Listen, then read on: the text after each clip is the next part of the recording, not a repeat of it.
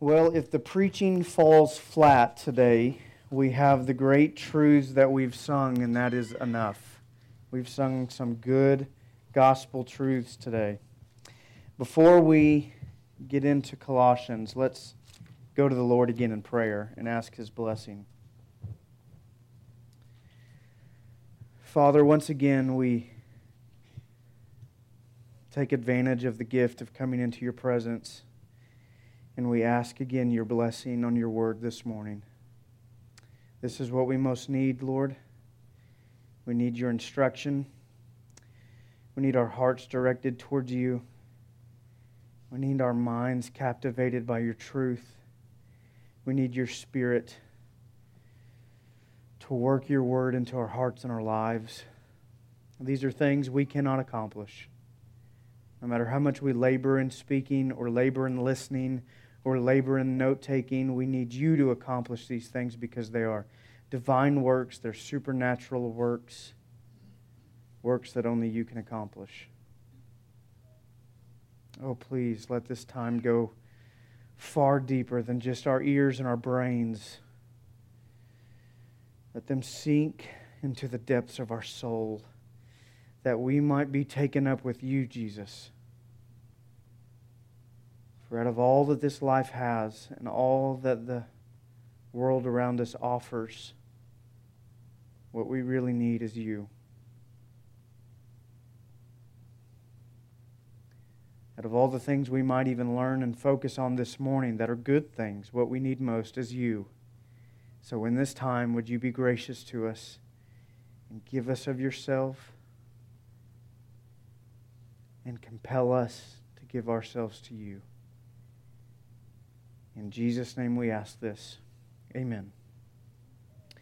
Well, I have been eager to be here this morning, to come here into Colossians chapter 1. So if you will, take your Bibles, if you haven't already, open them to this small New Testament letter written to the Colossian believers some 2,000 years ago, around the year AD 60 to AD 64. If you are in Galatians or Ephesians or Philippians, you're right there. Keep going to your right. If you've stumbled into 1 Timothy, 2 Timothy, 1st, 2nd Thessalonians, Titus, Philemon, Hebrews, or any of those, you've gone too far. Back up and go to your left. If you are in an Old Testament book, you're way off. Go to the table of contents and find your page number, and you will make it to Colossians. It's a small letter, 4 chapters. One author described it as a small letter with major content, and that is true. It is rich. It is loaded with glories of God. It majors specifically on Jesus. We'll talk about that in a moment. And as I've spent the last month or so studying this letter and preparing for this time, I've become more and more and more excited. Before I get into it, however, let me tell you of a brief account of one of my favorite characters in church history. Some of you already know who I'm going to reference, Martin Luther. I like Martin Luther because he's not only one of the leaders of the Reformation, and not only does he rediscover really and protect the gospel, but he's sarcastic, and he's brash, and he's blunt. During his life as a reformer, he suffered the threat of death and abuse constantly. Even his family was under the same threat. He eventually married. He eventually had 6 children, several of them adopted, and they too were under the threat of attack, abuse, and death. And that's the kind of life that Luther lived as he was fighting for the gospel and the Protestant Reformation. In addition to those threats, though, there were often conspiracies that abounded about Martin Luther. Rumors and falsehoods that swelled during his lifetime, and even today, they swirl and swell now about who he really was and what he really sought out to accomplish and what he really said. Out of all the books and articles and things that I've read on Martin Luther, one in particular, one rumor stuck out to me the most. It was a conspiracy in the last year of his life that he had died. It wasn't the only rumor that Martin Luther had died, but it was one that was uniquely detailed. For Martin Luther's enemies, there would have been no greater accomplishment than to tell of his demise in such a way that might squash his teaching in the Protestant movement. He was, after all, a hated figure by many powerful people. And when conspiracies about his death came out, it wasn't easy for Martin Luther to refute them. He couldn't take a selfie, post it to Instagram, and tell everybody he's alive. When something was published back then, it was published in the newspaper or in pamphlets or books or articles, and it was taken as fact. And so his enemies would often publish these rumors about his death in the hopes that people will believe it and come to think that there's no reason now to follow Martin Luther. Let's return back to our old beliefs and rites and rituals. This particular account of Luther's death went beyond just his demise, but went to an extreme to establish God's hatred of Martin Luther. It wrote that Luther had died, and the grave into which his body was placed was later found to be completely empty, except for the stench of sulfur, because God had taken him directly to hell. That was the account. That Luther died, they buried him, they went back to make sure it was him, but he didn't have time to decay because God was so angry with him, he just sucked his body straight into hell, so the only smell there is burning sulfur. Martin Luther didn't respond to every account, but he did respond to this one. And he responded with humor and sarcasm. And he said, "I felt quite tickled on my kneecap and under my left heel to learn of my death, and how cordially the devil and his minions hate me."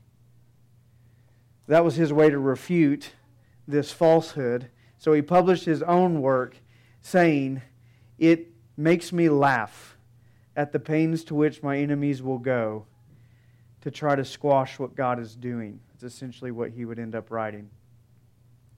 I say all of that to say this: there are times in life when we have to refute falsehood. Sometimes falsehood that's personal and about ourselves. We have to correct our reputation, or we have to correct our character. Now bear in mind, not everything in life is worth the fight, but some things in life are worth the fight. They're worth taking the time and the effort to expose the truth. When it comes to biblical truth, it is always necessary to expose falsehood. It is always important to highlight the truth. Because falsehood, when it comes to God, is nothing short than an undermining of the gospel. And an undermining of the gospel is nothing short than a fast track to hell. An undermining of the gospel is a robbing of our pleasure and our joy and our hope and our promise and our peace in God. An undermining of the gospel is a sabotage on our knowledge of God Himself. Thus, every time, the Word of God or the gospel of God is under attack from false teaching or false teachers, it must be refuted and corrected. And that is the whole point of the book of Colossians. Paul writes this short letter to refute false teaching, to correct falsehood, to clarify and expose the truth so that the Colossian believers might stay the course, rejoice in Christ, know their hope and pleasure in Jesus, and one day find themselves with Him in paradise. Now, we have to admit, we don't exactly know the false teaching that's plaguing the Colossian church. In fact, we don't know the extent that the false teaching plagues this church.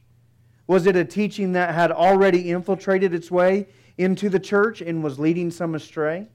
Was it a false teaching that simply was just exposed to the church and threatened to invade the church in its life? It could even be a potential threat that's just circulating in the pagan culture of Colossae that Paul felt necessary to highlight so that the church wouldn't be taken captive. We simply don't know. And in fact, Paul is vague, and in my estimation, intentionally vague in dealing with this false teaching. Whatever it is, he doesn't give it a name. It's not expounded in other extra-biblical works. Whatever it may be, he felt it necessary to write to these believers and say, you need to be aware so that you can hold on to what is right, and in holding on to what is right, know God. And such is always the case with false teaching. We must refute it, expose it, run from it, avoid it, correct it, so that we might have God, that we might possess the truth of God. Most scholars, when they come to trying to understand the book of Colossians, they use this word that we don't often use in our English language. It's the word syncretic.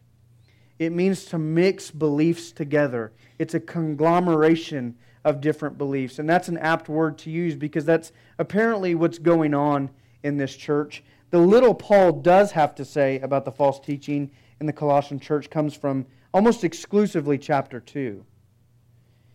He uses some pagan terminology here. He uses some Jewish terminology here. And he even mingles the two at times. For instance, look in verse 8 of chapter 2. He simply calls it here in verse 8 a philosophy, an empty deceit. He calls it a teaching according to human tradition, according to the elemental spirits of the world, and not according to Christ. That is almost patently pagan language.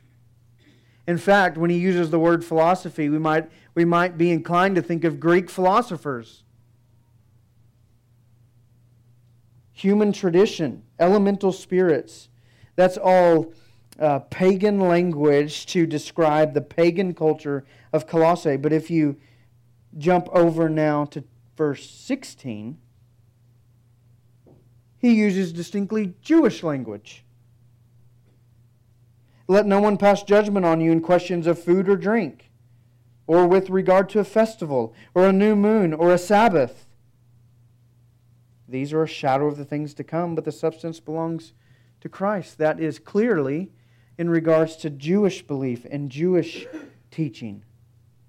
Further still, he goes back, verse 21, referencing apparently Jewish language, do not handle, do not taste, do not touch. Switching back again, verse 23, to pagan language, self-made religion, asceticism, severity to the body. He's vague and he's general and he mixes the two things together to lump them all into one general false teaching. That word asceticism, it's a unique word. It's the doctrine that a person can attain a high spiritual or moral state by self-denial or self-mortification, things like that. We find that practice even today in monasteries among monks. Martin Luther was that kind of a monk before he was converted. He believed that he would be closer to God if he denied himself the things of this life, luxuries, good food, nice clothes, things like that. He also believed further, as do most monks today, that if I will beat myself into submission, severity to the body, then I'll be more spiritual. I'll beat my flesh out of me. So they would use things like whips and cords to slap their back, punish themselves.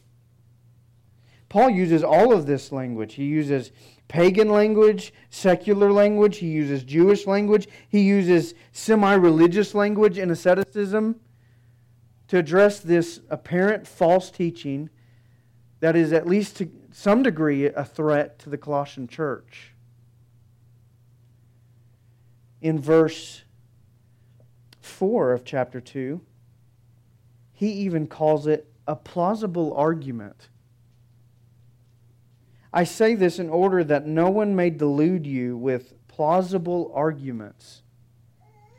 Things that sound right. Matt Chandler has a quote, it's a good quote. He says, if you don't know what the Bible says, you will always be a slave to what sounds right. If you don't know what the Bible says, you will always be a slave to what sounds right. Paul writes to this church to say, don't be a slave to what sounds right. Be a slave to the truth.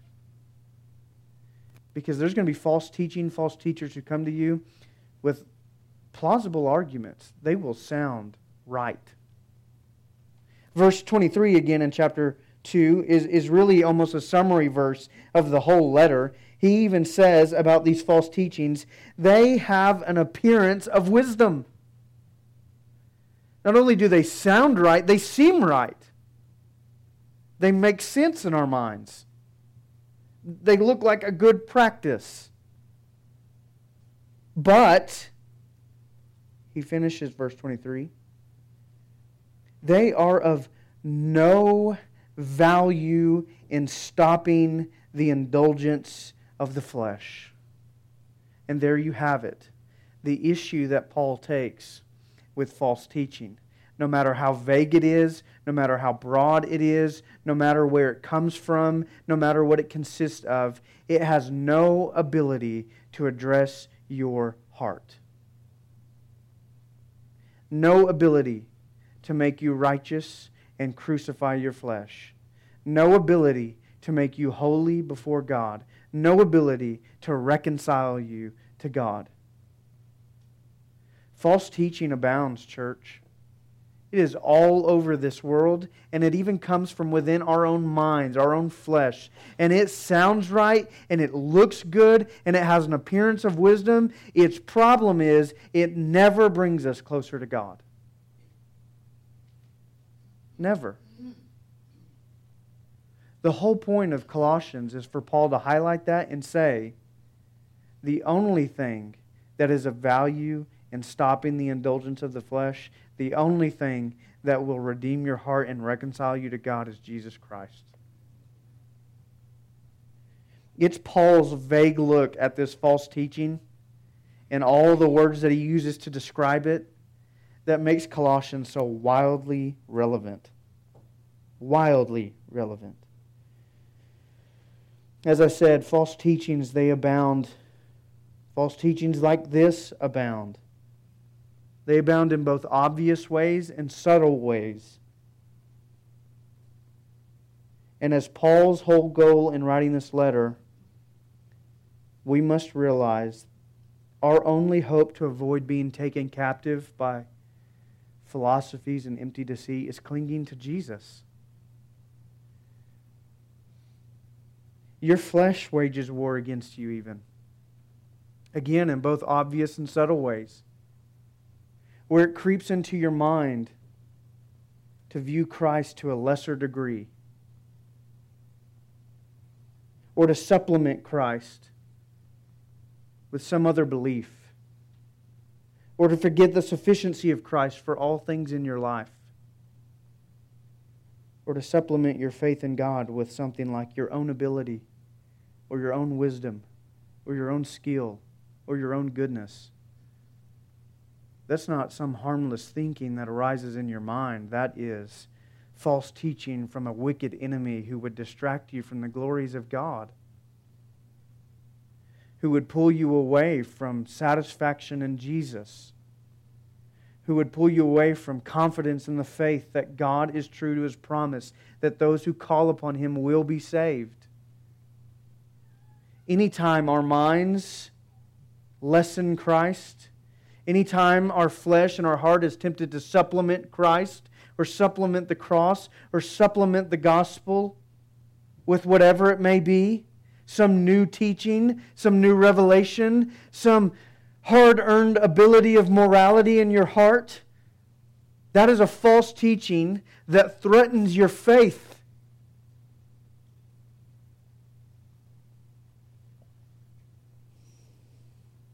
False teachings like this, church, they abound, and they abound in private temptation and in public proclamation, and the threat is real. We too can be taken captive.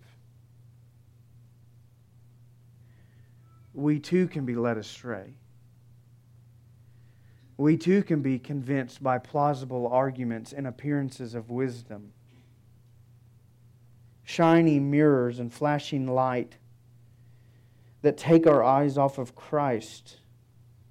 And just frankly, that's why I have committed myself and expect our church to walk through the Bible verse by verse by verse. not so that we might have a good knowledge, but so that we might behold Christ, and in beholding Christ be captivated by Him, and in being captivated by Jesus, protected from all false teaching, and in protected from false teaching, having our hope secure.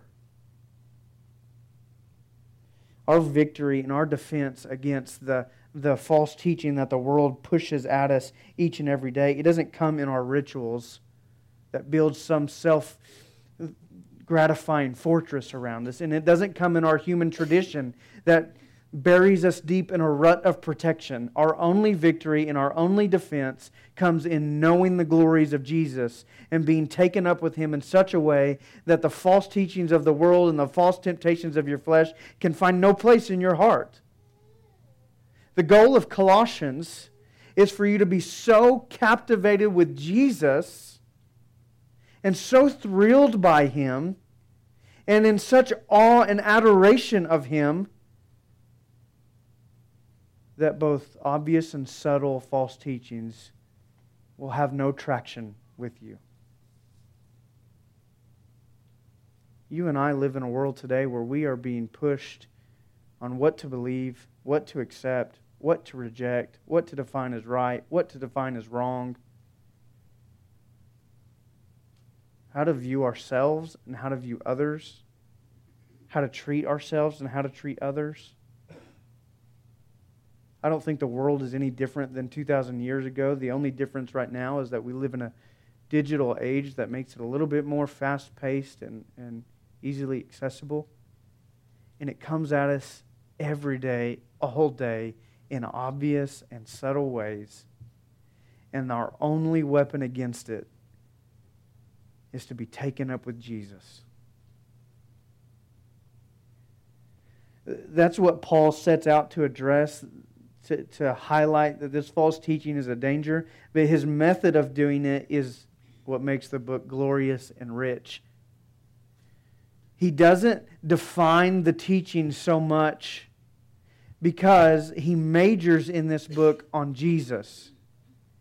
That's his answer to the false teaching. In fact, throughout the book of Colossians, he far outweighs and far more talks about Jesus than he does the false teaching. He only highlights the false teaching to show that the believer should be more trusting of Christ. His method is to paint this very high view of the Lord so that we would come to the realization that there really is nothing in this life that compares with Him. And that there really is no greater treasure that you and I can possess. Paul would have us see, really, not just that Jesus is greater than any false teaching that robs us of grace and hope and peace and all of those things. He would even have us see that Jesus is a greater treasure than our own lives, than our own children and our own grandchildren, than our spouse and our careers and our grades and our relationships and our friendships and all of those things. Paul's goal is to combat false teaching by telling of the glory and majesty of Jesus, by lifting Him up in such a way that we can't help but to see Him and adore Him and be amazed by Him. That's what makes me excited about Colossians. Because as we walk through this letter, the Jesus that we saw teaching and working in Luke,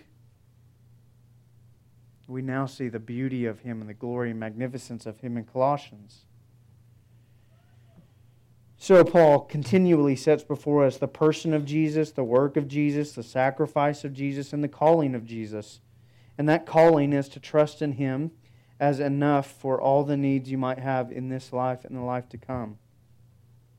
In a simpler way of saying it, that Christ alone is sufficient for all that you need.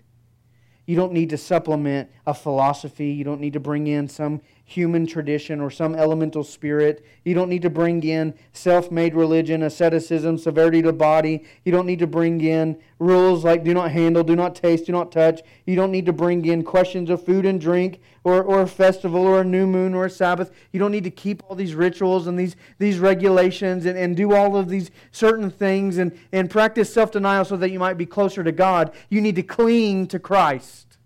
That's the point. You need to grab onto Jesus and hold with all your might. You need to pray for your faith. You need to dive deeply into the Word of God. You need to beg for God to give you eyes to see Jesus as He is to be seen. Christ alone is sufficient.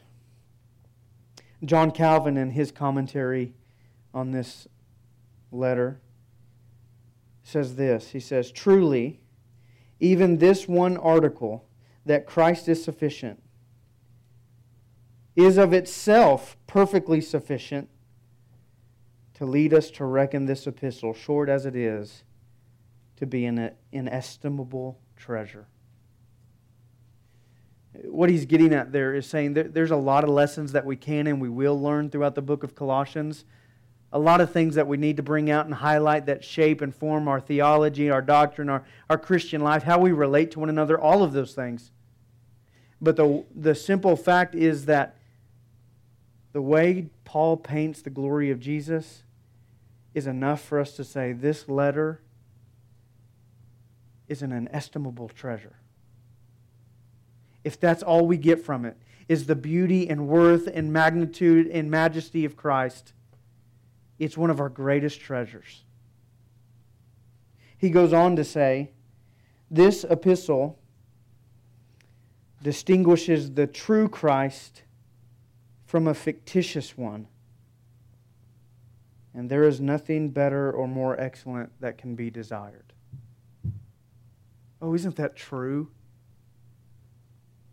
To have a true Christ put before us and a fictitious one expelled from us, there can be no better or more excellent desire. For us to actually taste of Christ. What do you think makes a disciple devoted? What do you think makes a martyr willing to die for their faith? What do you think makes that mature believer pursue holiness, even at the cost of self? It's that they have tasted the richness of Jesus and have come to find that He is greater, and He is better, and He is more satisfying, and He is more pleasurable, and He is more fulfilling than anything I can find anywhere else. That's Paul's goal. That we would see the true Christ and realize there is nothing better or more excellent that we can desire and even pursue after. Throughout this book, this letter and these 4 chapters, Paul will highlight different things like faith. He'll talk about the gospel. He'll explain Christian service. He'll explain Christian living. He'll discuss the nature of salvation. He'll discuss the nature of the church. He'll highlight the importance of Scripture. He'll inform and define our relationships. He'll even touch on things like creation. But by and far, more than anything else, he talks about Jesus and how Jesus informs our faith, and how Jesus defines the gospel, and how Jesus motivates our service, and how Jesus dictates our Christian living, and how Jesus fulfills our salvation, and how Jesus is the head of the church, and how Jesus is the theme of Scripture, and how Jesus informs our relationships, and how Jesus is the agent of creation. Everything Paul talks about in this letter is built upon the foundation of the person of Jesus Christ. In chapter 1 alone of Colossians, he talks about the kingdom of Jesus, the redemption of Jesus, the forgiveness that's only found in Jesus. He says that Jesus is the image of God. Jesus is the agent of creation. He says that creation is actually in existence for Jesus. He says that Jesus holds all creation together. He says that Jesus is the head and Lord of the church, the one and only rule. He says that Jesus is the firstborn from the dead. He says that Jesus is preeminent or supreme above all things. He says that the fullness of God is pleased to dwell in Jesus. He says that Jesus is the only reconciler to God. And believe it or not, He says more than that in chapter 1 alone. Oh, church, this makes Colossians a book in which we get to put before ourselves the greatest treasure we could know. Why is this book important? Why is Paul's pursuit of truth so important? The answer is simple. Because it gives us Jesus. And in having Jesus, we have all that we need. He is sufficient. Are you concerned about your standing before God? You don't need to turn to your own ability to secure assurance. You need to turn to Jesus. Perhaps, and I expect and hope that we, even as believers, will be edified and convicted to the point of realizing, I don't view Jesus with the kind of esteem that Paul does. Maybe I should be corrected. Yes, we should. So Paul will spend the first 2 chapters talking about who Jesus is, how glorious He is. He'll move on to how that affects our lives. Chapters 1 and 2, he lays down a theology and a doctrine. Chapters 3 and 4, he fleshes out the glories of Christ for our Christian living and how that impacts us. All that to bring us now to chapter 1, verse 1 and 2. Man, that's a long introduction, huh? Hopefully rich. Hopefully a good synopsis for us to see that there is a threat in this world, and the only answer to that threat is Christ Himself, and He's worth the pursuit. Well, I cannot, in good conscience, preach without looking at some verses in conjunction to one another. So verses 1 and 2. I think I said this morning was an introduction. So let's at least consider Paul's introduction to the letter. It's very customary, very normal. In fact, in most of all of Paul's letters, minus 1 or 2, we find a very similar, if not verbatim, greeting, introduction.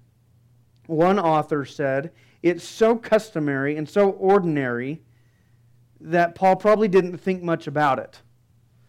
I disagree, but I think there's an element of truth there. It's so standard that Paul pretty much knew how he was going to open this letter. It's a standard Greek opening to a letter. But Paul does use some unique language, and I believe he's driving home a specific point or intention in his introduction. So we begin with his identification of himself as the writer. That goes way beyond, though, just the mere fact of introducing himself. By the way, Colossians is not planted by Paul. Paul has never been there by the time he writes this letter. He's never met the Colossian church, minus one individual named Epaphras and another individual named Philemon. If he's met anybody else from this church, we don't know. In chapter 2, verse 1, he says, I want you to know how great a struggle I have for you and for those at Laodicea and for all who have not seen me face to face. So he begins with that understanding that I have really no prior relationship to you personally, only by extension. And so with that in mind, he has to establish his credentials. And he does. He establishes his unique authority in 2 specific ways in verse 1. He first established his apostolic authority by his virtue of his connection to Christ. Paul, I'm an apostle of Christ Jesus. That means, though you've never met me, nor have I met you, I do have the ability to speak into the life of your church. And I do, by virtue of my connection to Christ, have ability to speak into your own lives. I'm an apostle. And I have the authority to clarify what is true about Jesus and what is false about Jesus. But he intensifies his authority when he says, not only am I an apostle of Christ Jesus, but I'm an apostle of Christ Jesus by the will of God. This isn't of my own choosing. I am who I am, and I have the authority I have by God's sovereign decision and choice. In other words, this letter and my authority to write to your church is God-sanctioned, God-ordained, and God-approved. Therefore, I can speak into your life. I do not find this to be a boastful statement by Paul because he uses the personal pronouns all throughout this letter. It's a very personal letter, and he never elsewhere boasts of his authority or apostolic status. So I don't take this as a boastful thing. I take this introduction to mean I do have the authority to clarify for you what you need to know. God has given me such authority to speak into your life. My authority comes in my relation to Christ and my commissioning by God, and that really is enough. Verse 1, he also introduces Timothy, which is interesting in this letter. Paul's not alone when he's writing this letter. He is in prison, but he's not alone. In chapter 4, he lists a whole host of people who are with him, or at least in contact with him. But in verse 1, he only mentions Timothy. We know from other New Testament letters in Acts, Timothy is by and far his closest companion, his closest associate in ministry. That is perhaps a reason that he's mentioned him in verse 1. Me and my close associate. I don't think Timothy is a co-author of this book. I think at best, Timothy is what we call today a secretary. He would have written down Paul's words for Paul. There were two types of secretaries in Paul's day. It's not uncommon for a writer to have somebody write for them, especially Paul in his older years and older age. The two types were some who would paraphrase, like my wife does. Yeah, she does. Paraphrases, thought for thought. There were also those who were more syllable by syllable, letter by letter, word by word, like Doug. They don't go thought for thought, they go very detailed. Timothy appears to be that kind of a person, dictating in that kind of a way. I believe he is one who's writing on Paul's behalf because of how the letter ends. Chapter 4, verse 18, the very last verse in this letter, Paul writes in his own handwriting and says, I, Paul, write this greeting with my own hand. Remember my chains and grace be with you. I write this greeting as opposed to the first greeting. So it's likely Timothy's included, not necessarily because he's a co-author or possesses some unique divine station. He's not described as an apostle, but merely because he's the one writing on Paul's behalf. Paul ultimately sanctions this letter. And he does so as an apostle who has the right on behalf of God to speak into the life of this church. Verse 2, we learn of the recipients he's writing to. They're the believers in Colossae, the only church that exists in this major city. Colossae was a declining city, but was still considered a major city. It was once located along a major trade route before that route was moved. The 500 years before Christ, it was the biggest city, the chief city in the place that it's located, the Lycus Valley. That's not my first-hand knowledge. That's archaeological knowledge and historians writing that. It was a very diverse city. It was also a very pagan city. Perhaps that's where the false teachings come from, this mixture of all kinds of different religions. The closest Paul ever came to this city was Ephesus, which was about 120 miles to its west. It's likely that this church was planted by a man named Epaphras, whom we will meet in verse 7, who traveled to Ephesus, heard Paul preach, and was converted, and then sent back to plant the church in Colossae.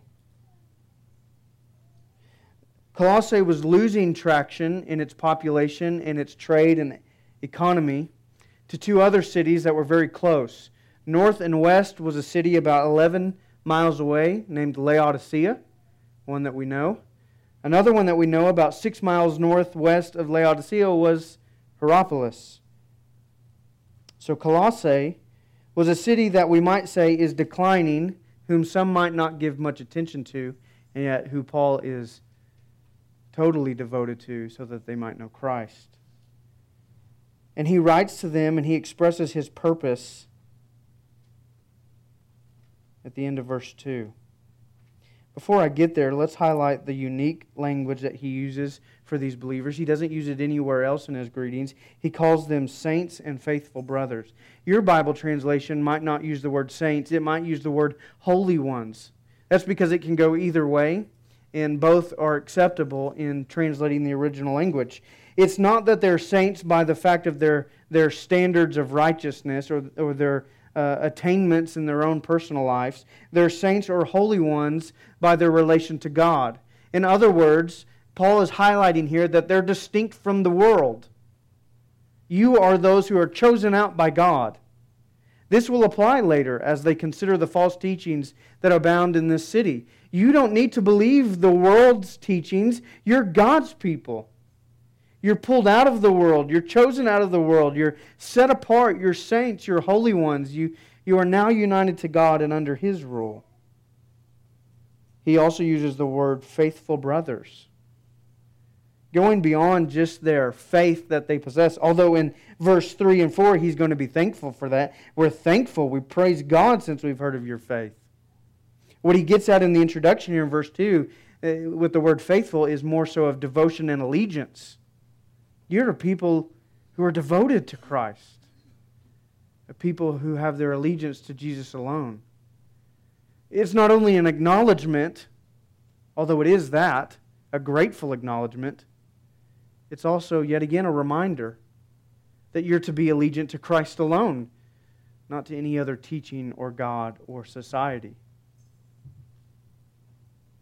So Paul's instruction or introduction here in verse 2 already begins reminding these believers that you're chosen out for God, you're allegiant to God as you should be. Then he expresses his desire that is very customary to all the churches: grace to you and peace from God our Father. Distinctly Christian gifts, Christian language. Grace and peace, they're not only things that believers need, they're things that believers desire. Grace is the very foundation of our relationship to God. The fact that we are here, the fact that we get to worship, the fact that we are saved, the fact that we get to come to God in prayer, hear His Word open, sing His songs, that is all grace. The fact that we join Him in service to His kingdom and to His glory is grace. You and I do not relate to God whatsoever apart from grace. So grace is our very relation to God. Peace is the very promise we have from God. It's the promise of endurance in this life. When the storm rages and hostility abounds, I will give you peace beyond all understanding. But peace is our hope, isn't it? It's the promise of our hope in heaven. Heaven is described as the place of peace. This is what Paul desires for these believers, because both of them can only be found in God through Christ. I'm writing to you, and I'm going to correct the false teaching, and I'm going to magnify the glory of Jesus so that you might have and know and hold on to and forever possess grace and peace. That which you need, that which you should desire. One Bible scholar named F.F. Bruce described it this way, and I think it's well written. He says, "Grace is God's unconditional goodwill toward men and women, which is decisively expressed in the saving work of Christ. Peace is the state of life, peace with God and peace with one another, that is enjoyed by those who have effectively experienced that divine grace." Grace is distinctively expressed to us through the work of Christ. And peace is the outflowing of that grace. And Paul's desire is that they might know this grace and this peace. Let me just warn you, false teaching that plagues the Colossian believers and plagues the church today and the Christian today will always threaten your grace and your peace.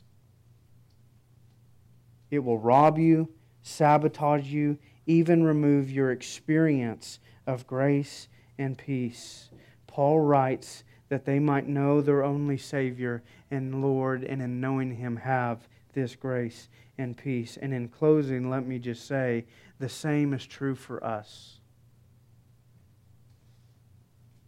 Like this church, we have this authoritative letter given to us by God, so that through Him alone and His Son Jesus, we might know the full grace and peace that He offers and provides. Our faith is threatened all the time. As I said earlier, our own flesh works against us, desiring far lesser things. What's going to make this book so wonderful for us as individuals and so wonderful for our church is it's meant to hold up Jesus as the greatest promise, the greatest treasure, the greatest delight that we might ever possibly know, and therefore protect our faith. So I come to the end asking you to commit with me to the book of Colossians, to dive deeply in this book with me as faithfully as we can, for the singular purpose of knowing Jesus, having Him magnified before us, that we might consider the details of Him, and that our hearts might be thrilled with Him.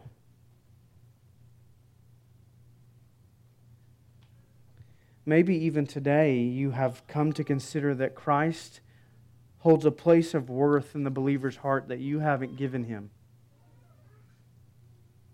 That you haven't viewed or seen Christ as glorious as this book's going to describe. And maybe today, I hope, you have tasted, even if slightly, of the riches of Jesus. And will today come to a place of faith and repentance and be saved. What a glorious result. Maybe you're a believer this morning, and if God is being good to you, you too are convicted that Christ deserves a greater place of elevation in my life than I have given Him. That's always true of us, right? But the response for you, believer, is the same. Be edified through repentance right now. Come before God, asking Him to help you elevate Christ to His rightful place in your life.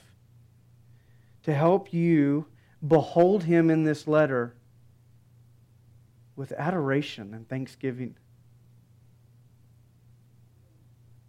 That's my prayer. Father, Your Word is rich, and even when we just look at it by way of introduction, it can stir us. It can build us up. It can make us consider how glorious You really are. Oh, the answer to fight the world's false beliefs is not lifeless orthodoxy. It is having a heart captivated and consumed by You. And I'm so thankful that You've given us this letter. You've given us the whole Scriptures that we might know You and behold You and be moved by You. Would You accomplish this purpose? For the unbeliever today, stir them up that they might come to salvation in You, saving faith in You. And for Your children, build up our faith and edify us as Your Spirit applies these thoughts and these words and these truths to our hearts. Help us to hold You in the rightful place, the place that You're worthy of being held in. Priority number one, to view You in greater ways than we ever have before. We ask this for your glory in Jesus' name. Amen.